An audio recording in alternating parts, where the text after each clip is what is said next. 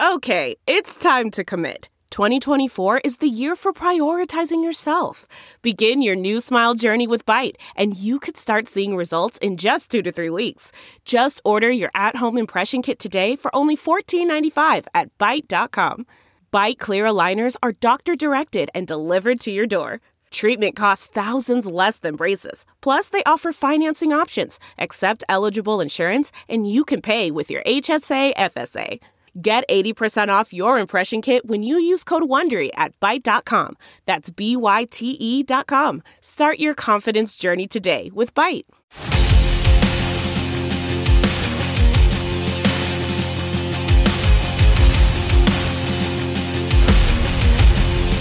This is the Josh Hammer Show.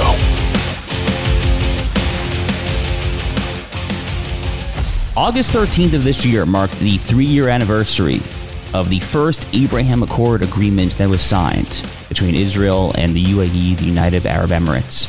Soon, towards the tail end of the Trump administration, you had other Arab countries such as Bahrain and Morocco joining the circle of peace. The Abraham Accords, if you recall, were these transformative, dynamic peace agreements signed in the very final months of the Trump administration between Israel, the UAE, Bahrain, Morocco, and sort of Sudan.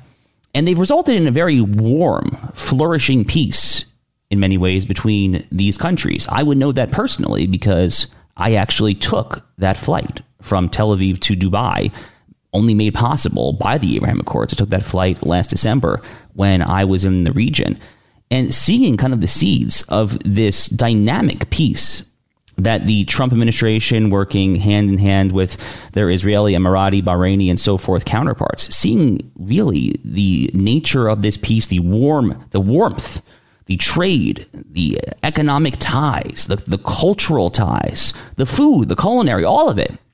It's really made a huge difference in the Middle East.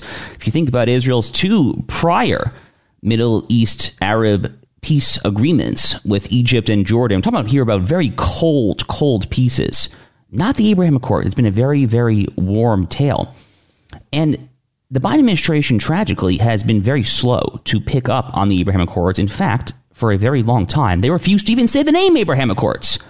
And they seem to be undermining it in many ways, whether it is appeasing the Palestinians, which is the exact opposite of the Trump recipe towards Middle East peace, whether it is appeasing the Iranian regime, also the exact opposite of the Trump approach that led to these transformative dynamic peace deals.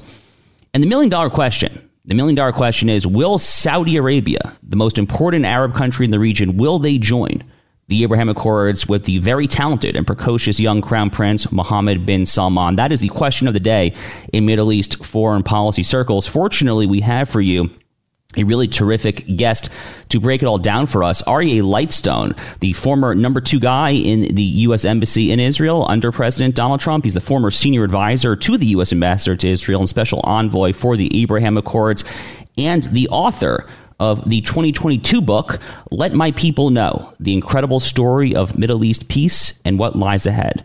So we're going to bring on Aryeh Lightstone for you to talk about what the Abraham Accords have been and what they will hopefully, God willing, continue to be, whether it's under President Biden or if it must wait for a future Republican administration to expand the circle of peace.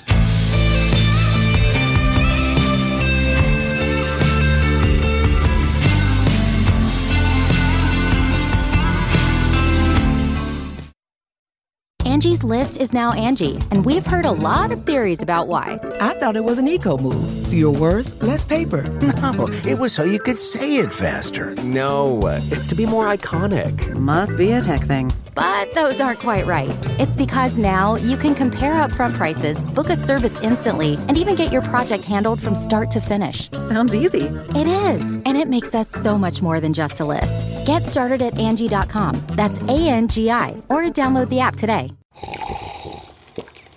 That's not just the sound of that first sip of Morning Joe. It's the sound of someone shopping for a car on Carvana from the comfort of home. That's a good blend. It's time to take it easy, like answering some easy questions to get pre-qualified for a car in minutes. Talk about starting the morning right. Just like customizing your terms so your car fits your budget. Visit Carvana.com or download the app to experience car shopping the way it should be. Convenient, comfortable. Ah.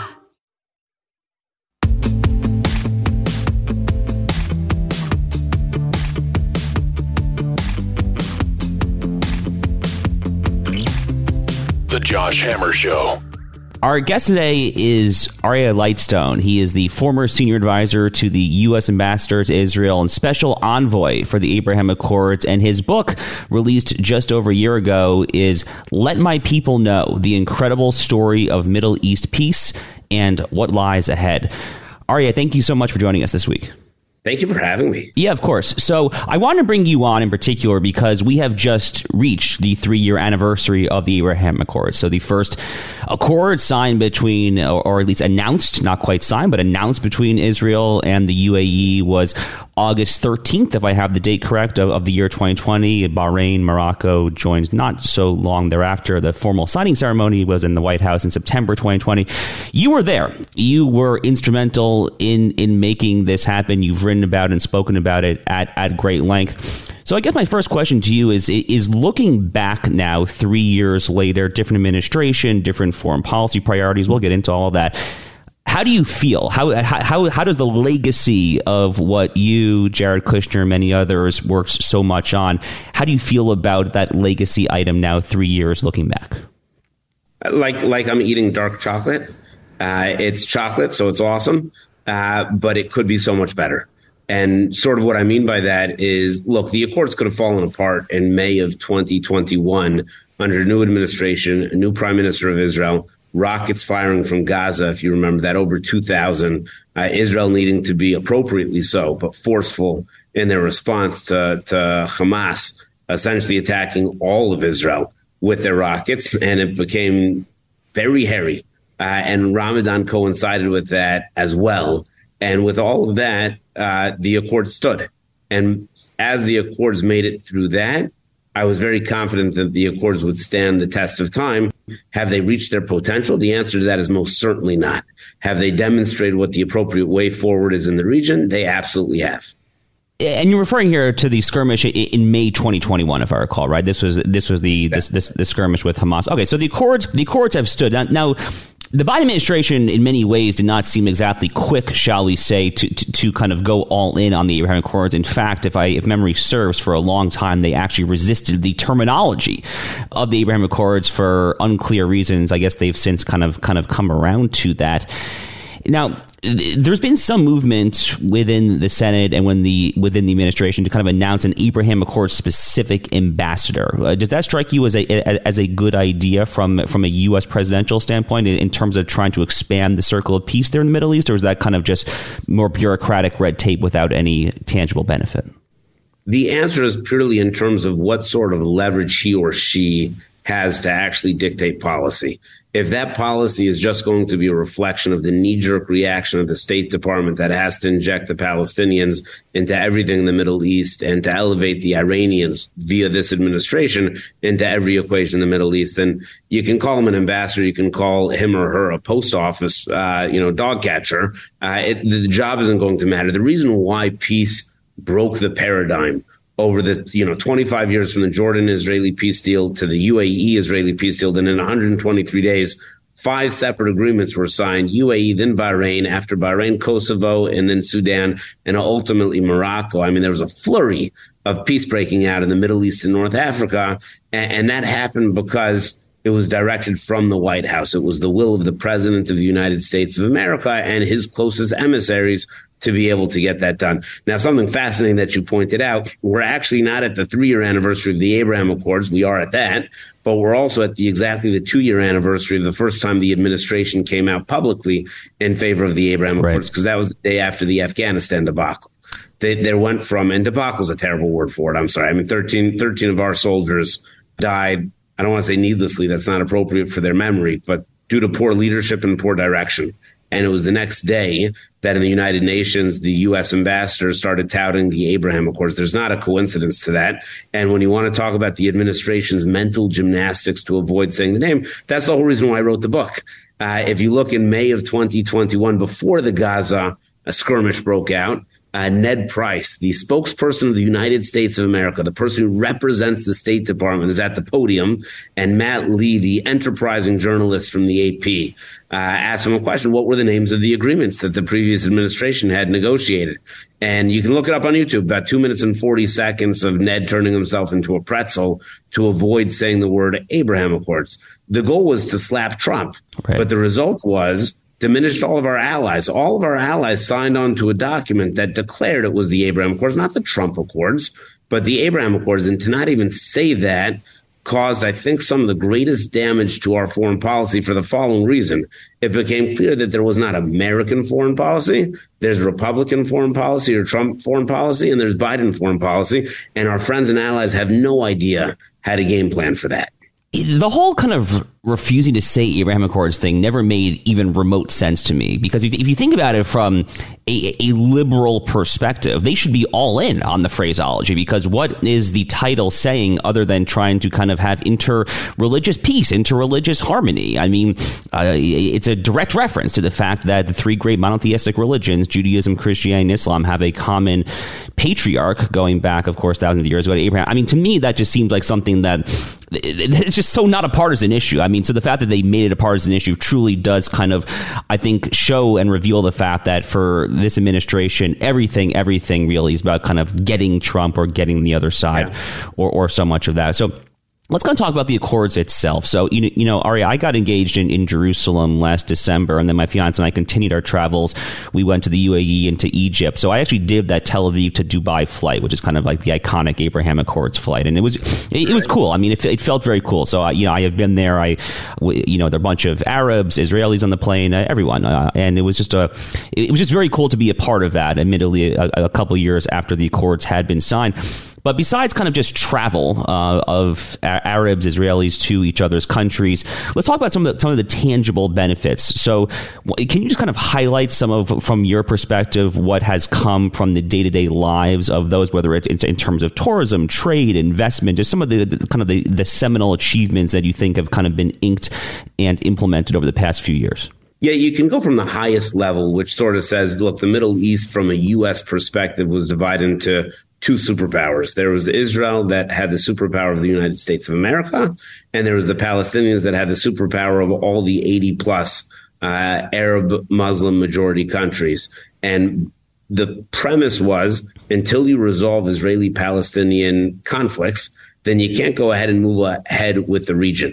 And that caused lots of domino effects. Ironically enough, the thesis was that if you can just solve Arab-Israeli peace, or Israeli-Palestinian peace, then all of the issues in the Middle East would be resolved.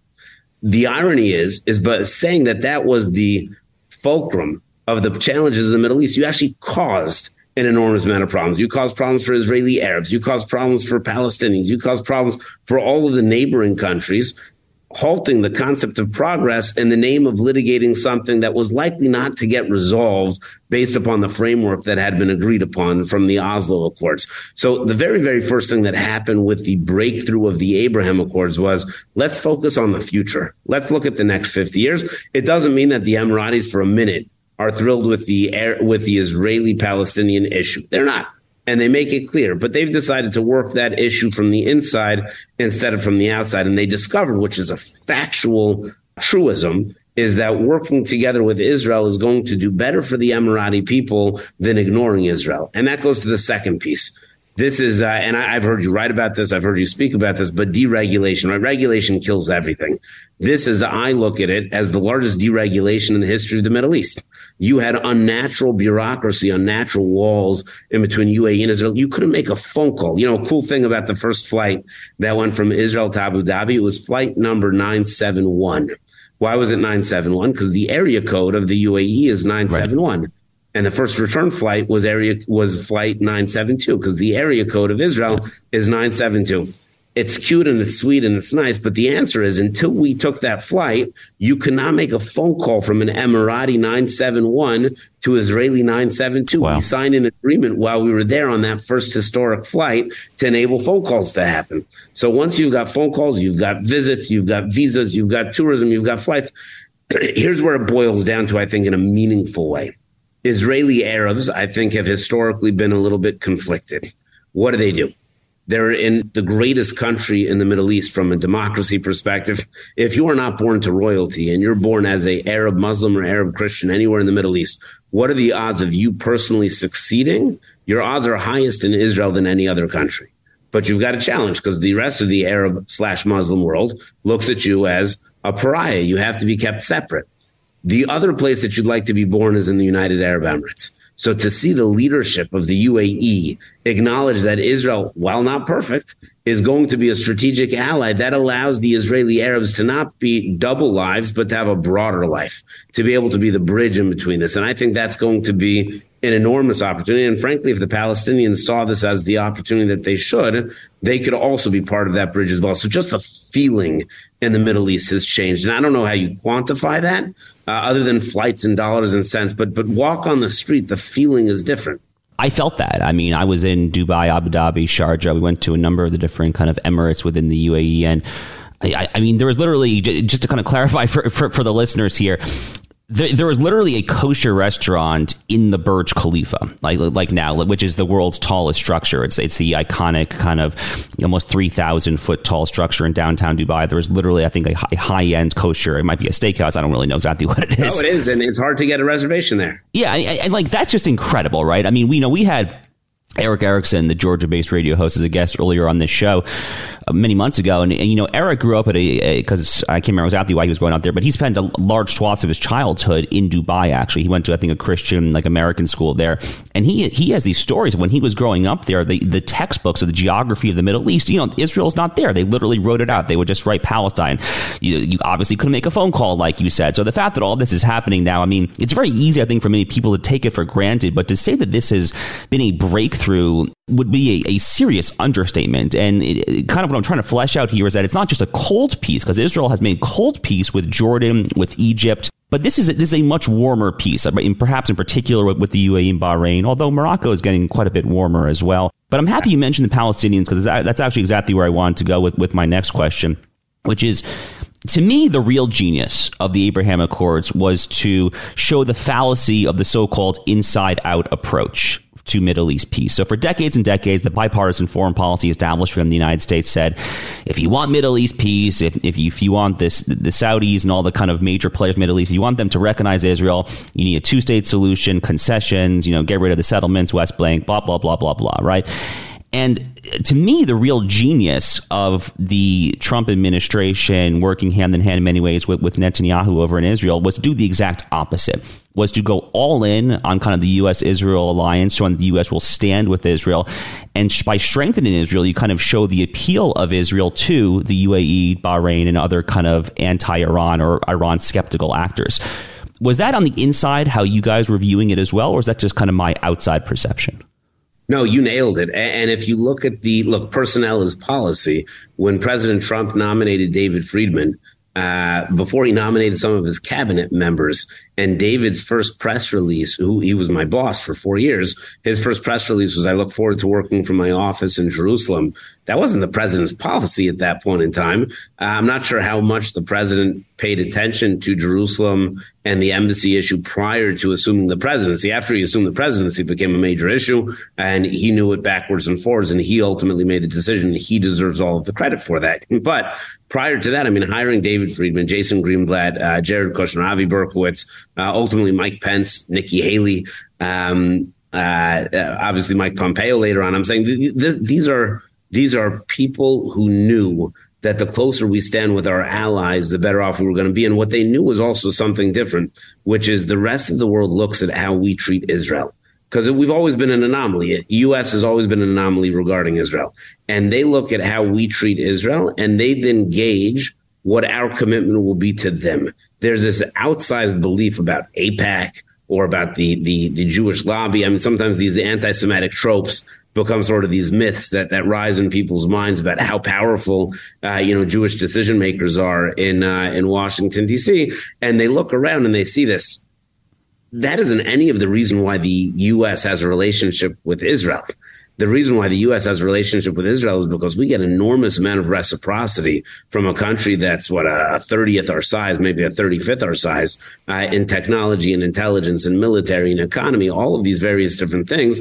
And therefore, we stand with Israel. But the countries around the world look and see what that relationship is, and they gauge our relationship with them.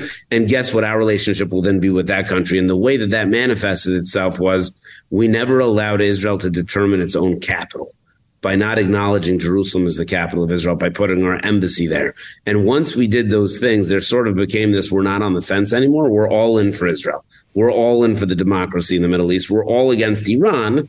And by the way, the critical part about the Iran thing, which we may speak about later, Pompeo laid out 12 steps that allows Iran to re-enter into the community of nations, which is good. You have to have what do you get if you go ahead and turn it around? What does turning it around look like? So we were very clear with what that looked like. At the same time, it became very clear to the countries of the Middle East that you can't have Israel erased from your school textbooks. It's a reality. It's part of the region. And if you want to acknowledge the United States of America as a player in the region and the world, then you have to acknowledge our best friend in the region, which is Israel.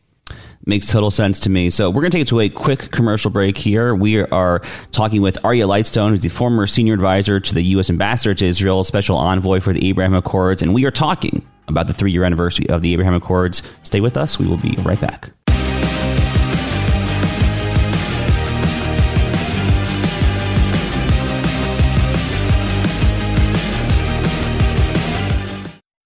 Delve into the shadows of the mind with Sleeping Dogs, a gripping murder mystery starring Academy Award winner Russell Crowe. Now available on digital. Crowe portrays an ex-homicide detective unraveling a brutal murder he can't recall. Uncovering secrets from his past, he learns a chilling truth. It's best to let sleeping dogs lie. Visit sleepingdogsmovie.com/Wondery to watch Sleeping Dogs, now on digital. That's sleepingdogsmovie.com/Wondery.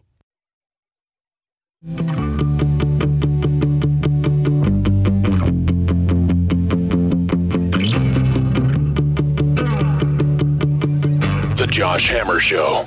So, Aryeh, I have a theory about the Abraham Accords as a possible model for U.S. foreign policy around the world, not just the Middle East. And I want to hear your thoughts on this. My basic take is that, just to kind of, cards on the table, my thoughts on U.S. foreign policy in general, I am neither a gun-toting neoconservative nor a Ron Paul isolationist. I think that there is a prudential kind of realist. In many ways, actually, the Trump foreign policy doctrine kind of intuited this, understood it. Michael Anton had this great essay at Foreign Policy Magazine in 2019 called The Trump Doctrine. And in many ways, I actually think that Trump got foreign policy right, arguably more than anything else that he did right, as I've said publicly many times.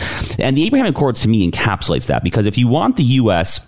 to have a comparatively lesser footprint in many regions so that it might be able to kind of save capital for really China above all, which has become the U.S.'s great rival, it makes sense then to try to do what you can diplomatically, economically, and so forth to bring your other allies together such that they can combine their might with some U.S. supervision, perhaps, to then contain the great hegemonic threat in the region, which in the Middle East obviously is Iran.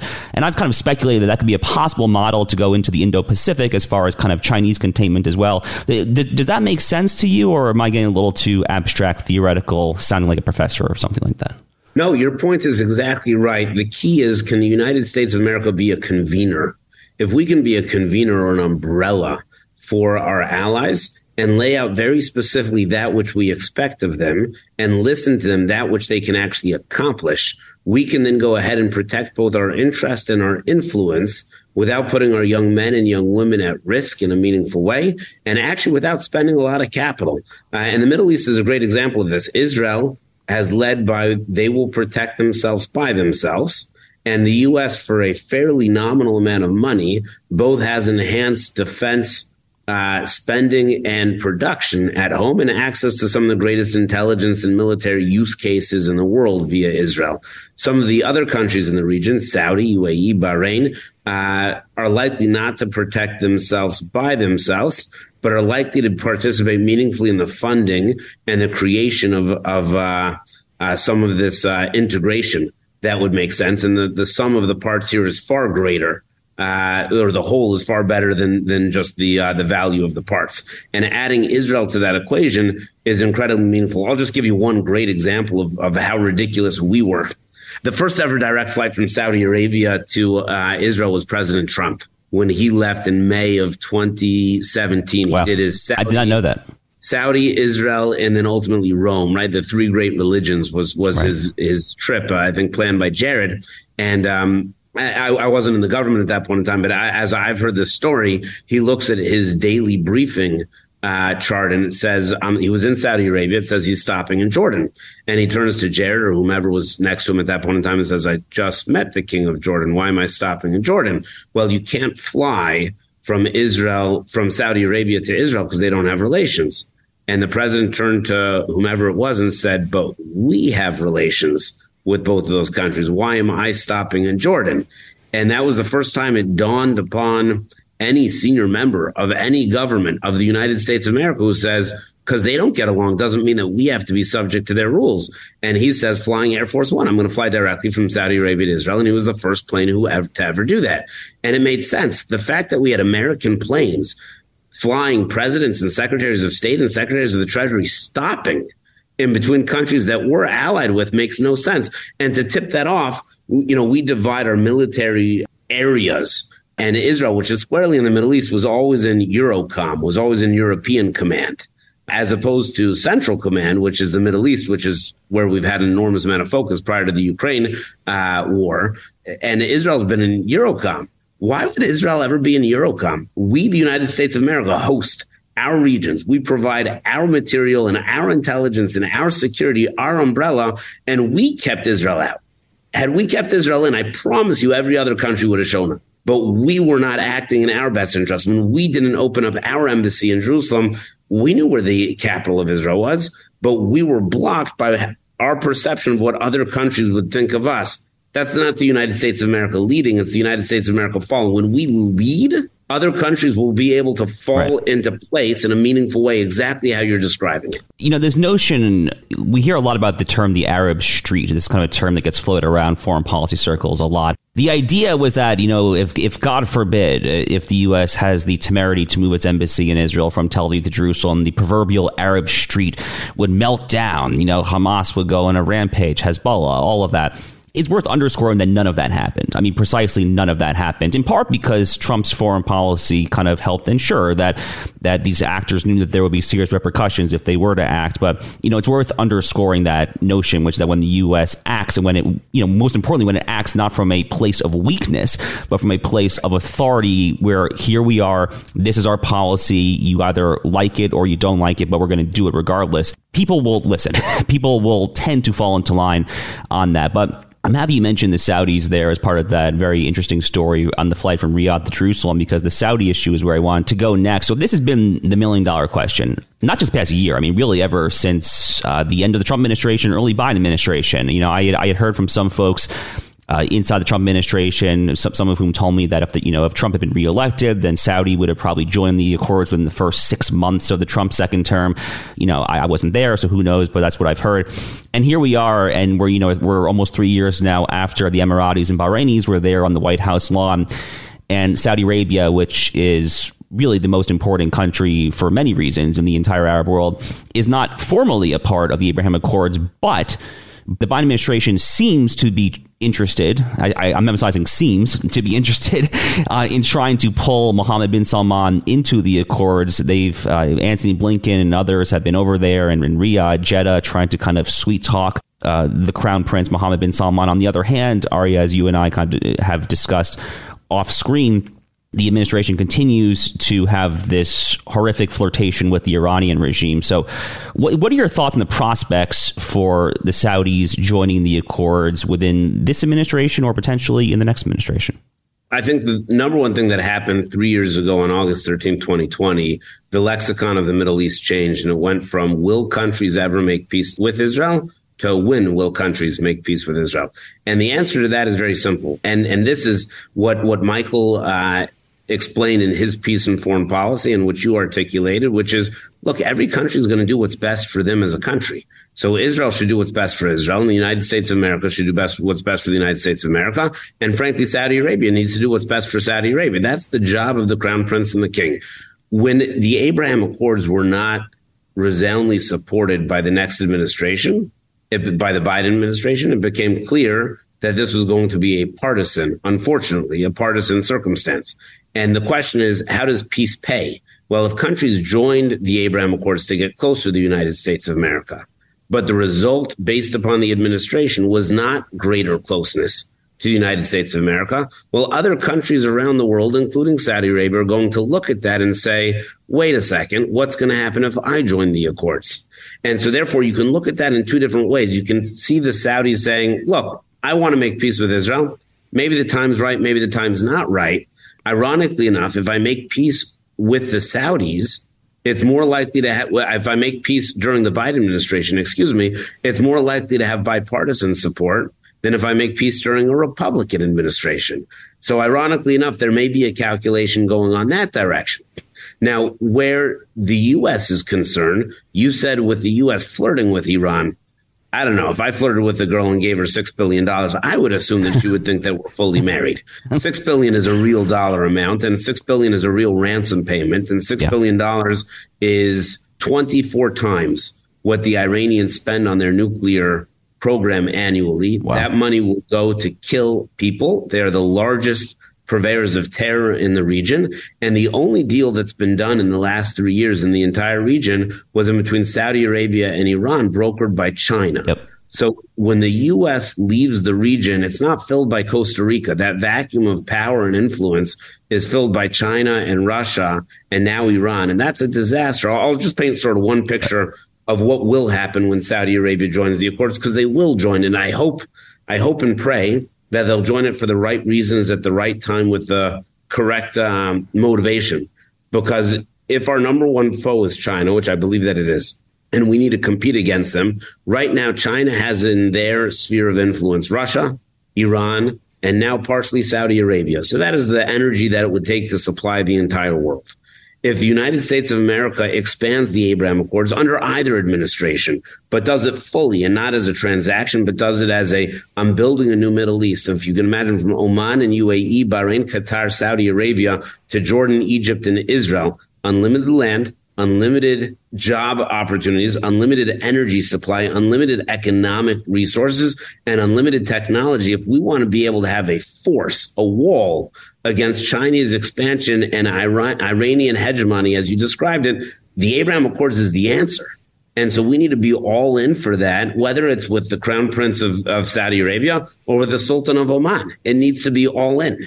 Point well taken, by the way, about the $6 billion payment, which comes on the heels of the Biden administration's attempts to try to rekindle the JCPOA, the first Iran nuclear deal. I guess time will tell whether or not this ransom payment, which you are accurately describing it, I should say, as a ransom payment, time will tell whether or not that is separate from kind of a rejuvenated Iran nuclear deal or part of kind of the reemergence of that deal. Sordid stuff, certainly, either way. So the basic outlines of the Saudi joins the Abraham Accords deal, if I kind of remember the basic contours of this correctly, is that the U.S. would agree to kind of a NATO Article 5 style security blanket commitment to the Saudis. They probably have the Iranians in mind here, the Saudis, if I were guessing. And Saudi also gets to have its own civilian nuclear program, and then some sort of amorphous, ill-defined concessions, whatever those may be, from the Israelis to the Palestinians, which kind of brings me back to August 2020, when I think Netanyahu said that he would not incorporate some parts of Judea and Samaria into Israeli civilian law. The quote-unquote annex was a term used by the mainstream media at the time. Does that strike you as a good deal for the relevant actors, the contours of that deal? Or what are your thoughts on kind of the outlines of that possible deal? This is what's been publicly reported. I don't know any more than that which has been publicly reported. I think you have to bifurcate this into two things. President Biden wanted to make the Crown Prince of Saudi Arabia, Mohammed bin Salman, a pariah. That's what he said. Yep. Saudi Arabia is a very important country to the Middle East, to the Muslim people, and to the United States of America. making one of our friends into a pariah is not a good strategy from my perspective in any circumstance. And we need to repair that relationship. If Saudi Arabia starts trading oil in the yen and falls further under Chinese influence, that's a terrible thing. If Saudi Arabia is endangered because of the Iran deal that the Obama administration and the Biden administration wants to continue, that's a terrible thing. So could the United States of America provide one of or all of those things in exchange for a better relationship with Saudi Arabia? The United States of America should consider that very strongly. We should never be in this situation. Right. All of these are undoing mistakes that we made. They are not own goals. We actively played against ourselves. This wasn't accidental. These were all purposeful made decisions by the Obama and Biden administration. Vis-a-vis Israel, here's how we looked at it, was we're closer to Israel. We're going to stand with Israel. And because we're standing with Israel, other countries are going to want to become part of those accords. And once you have a relationship with Israel, so now all of the conversations that were previously off the table can now be on the table. But I don't think it makes sense to pre-negotiate what a deal should look like. First, make peace with Israel because peace makes sense. And then let's talk about how we elevate our relationship. Does the U.S. need to repair the Saudi relationship anyways? Yes, let's have that conversation. Don't make the Abraham Accords a transaction. I think that weakens them. Totally fair. And I, for what it's worth, I strongly share your view of the Saudis. You know, it's interesting. You hear a lot in kind of lefty foreign policy circles. I mean, folks like, Bernie Sanders, Sheldon Whitehouse, or Chris Murphy of Connecticut, I guess is who I'm thinking of, who tend to kind of decry, the Saudi regime and this and that and that. I mean, have these people kind of taken a look at the human rights record of the Iranian regime? I mean, are we going to be even like remotely intellectually consistent here or not? But, my own views in foreign policy, again, tend to be very kind of sober and hard-headed and realist. And I for one, am a strong defender of the U.S.-Saudi relationship. And I hope and pray, and your optimism, as you've expressed, has given me reason to one day perhaps expect that the Saudis will join the circle of peace, whether it's in this administration or the next one. So once again, Aryeh Lightstone, former senior advisor to the U.S. ambassador to Israel, special envoy for the Abraham Accords, and the author of the 2022 book, Let My People Know, the incredible story of Middle East peace and what lies ahead. So Aryeh, it's been a real delight to have you on here on the 3-year anniversary of the Abraham Accords. Thank you so much for joining. Thank you for having me. Great conversation.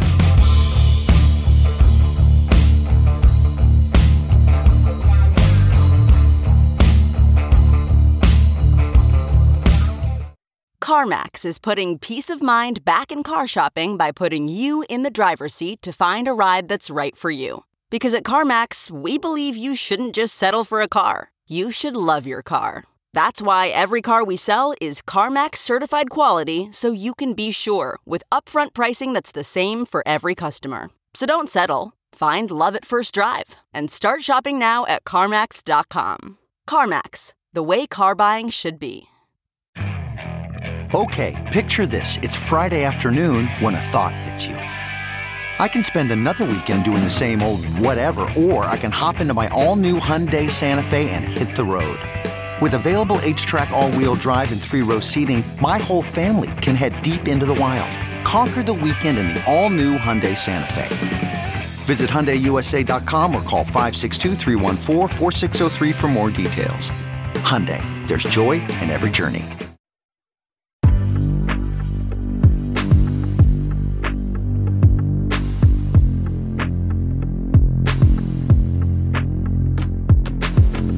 The Josh Hammer Show. It's hammer time. Go! New York City Mayor Eric Adams seeks to house migrants in notorious Manhattan jail where Jeffrey Epstein died. Now, it's funny when you look at Eric Adams, who was elected on something of a more pro-law and order, pro-rule of law platform, certainly compared with his addle-brained predecessor, the pseudo or crypto-socialist Bill de Blasio.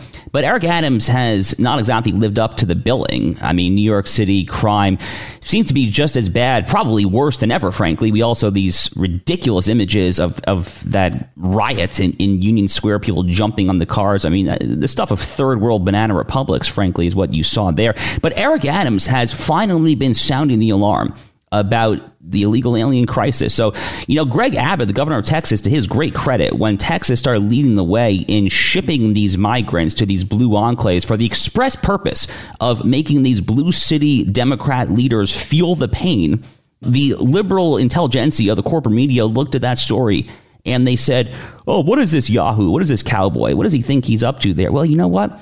It turns out that Greg Abbott was actually onto something there, because Eric Adams has been among the Democrats, to his mild credit, who has finally been speaking out about this outrageous migrant crisis, which the mainstream media continues to ignore. So good for him in that respect. ChatGPT has a significant liberal bias, researchers say.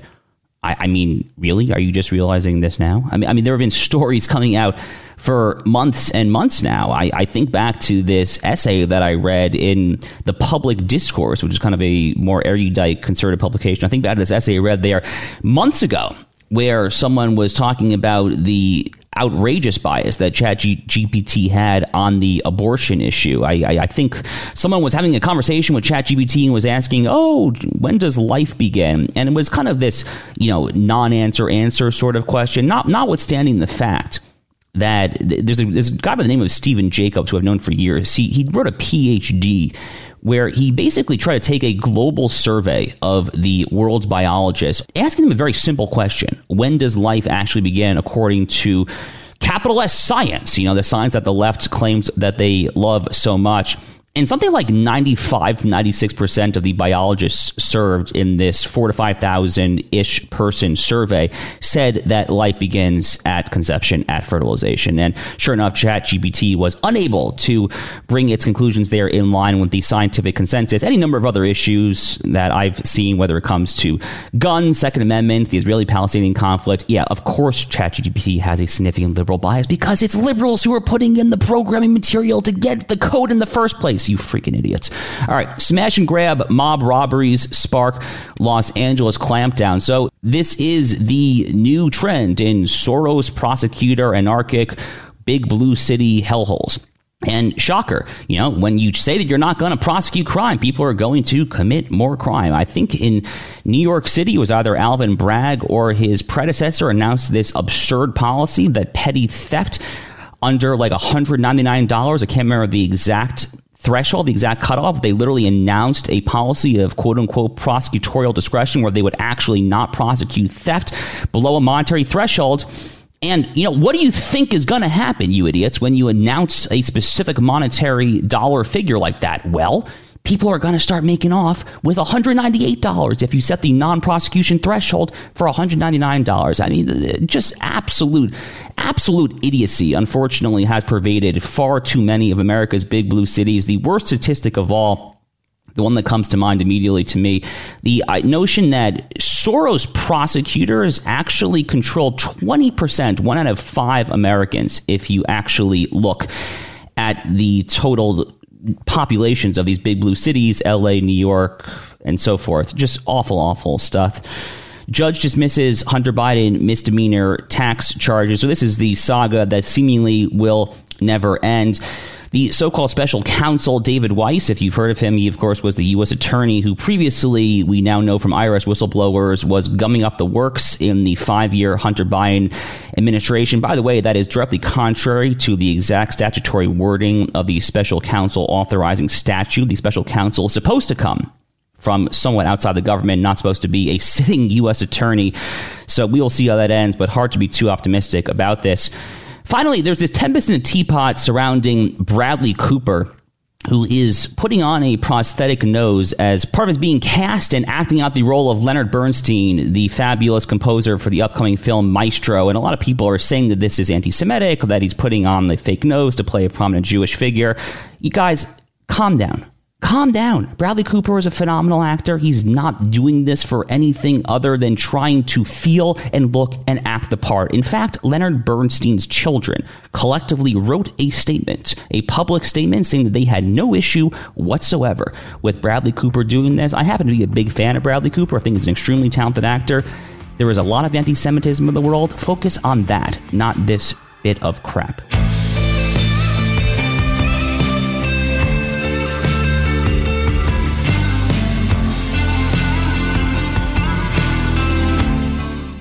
around. You can find cars like these on AutoTrader, like that car riding your tail. Or if you're tailgating right now, all those cars doubling as kitchens and living rooms are on AutoTrader too. Are you working out and listening to this ad at the same time? Well, multitasking pro, cars like the ones in the gym parking lot are for sale on AutoTrader. New cars, used cars, electric cars, maybe even flying cars. Okay, no flying cars, but as soon as they get invented, they'll be on AutoTrader. Just you wait.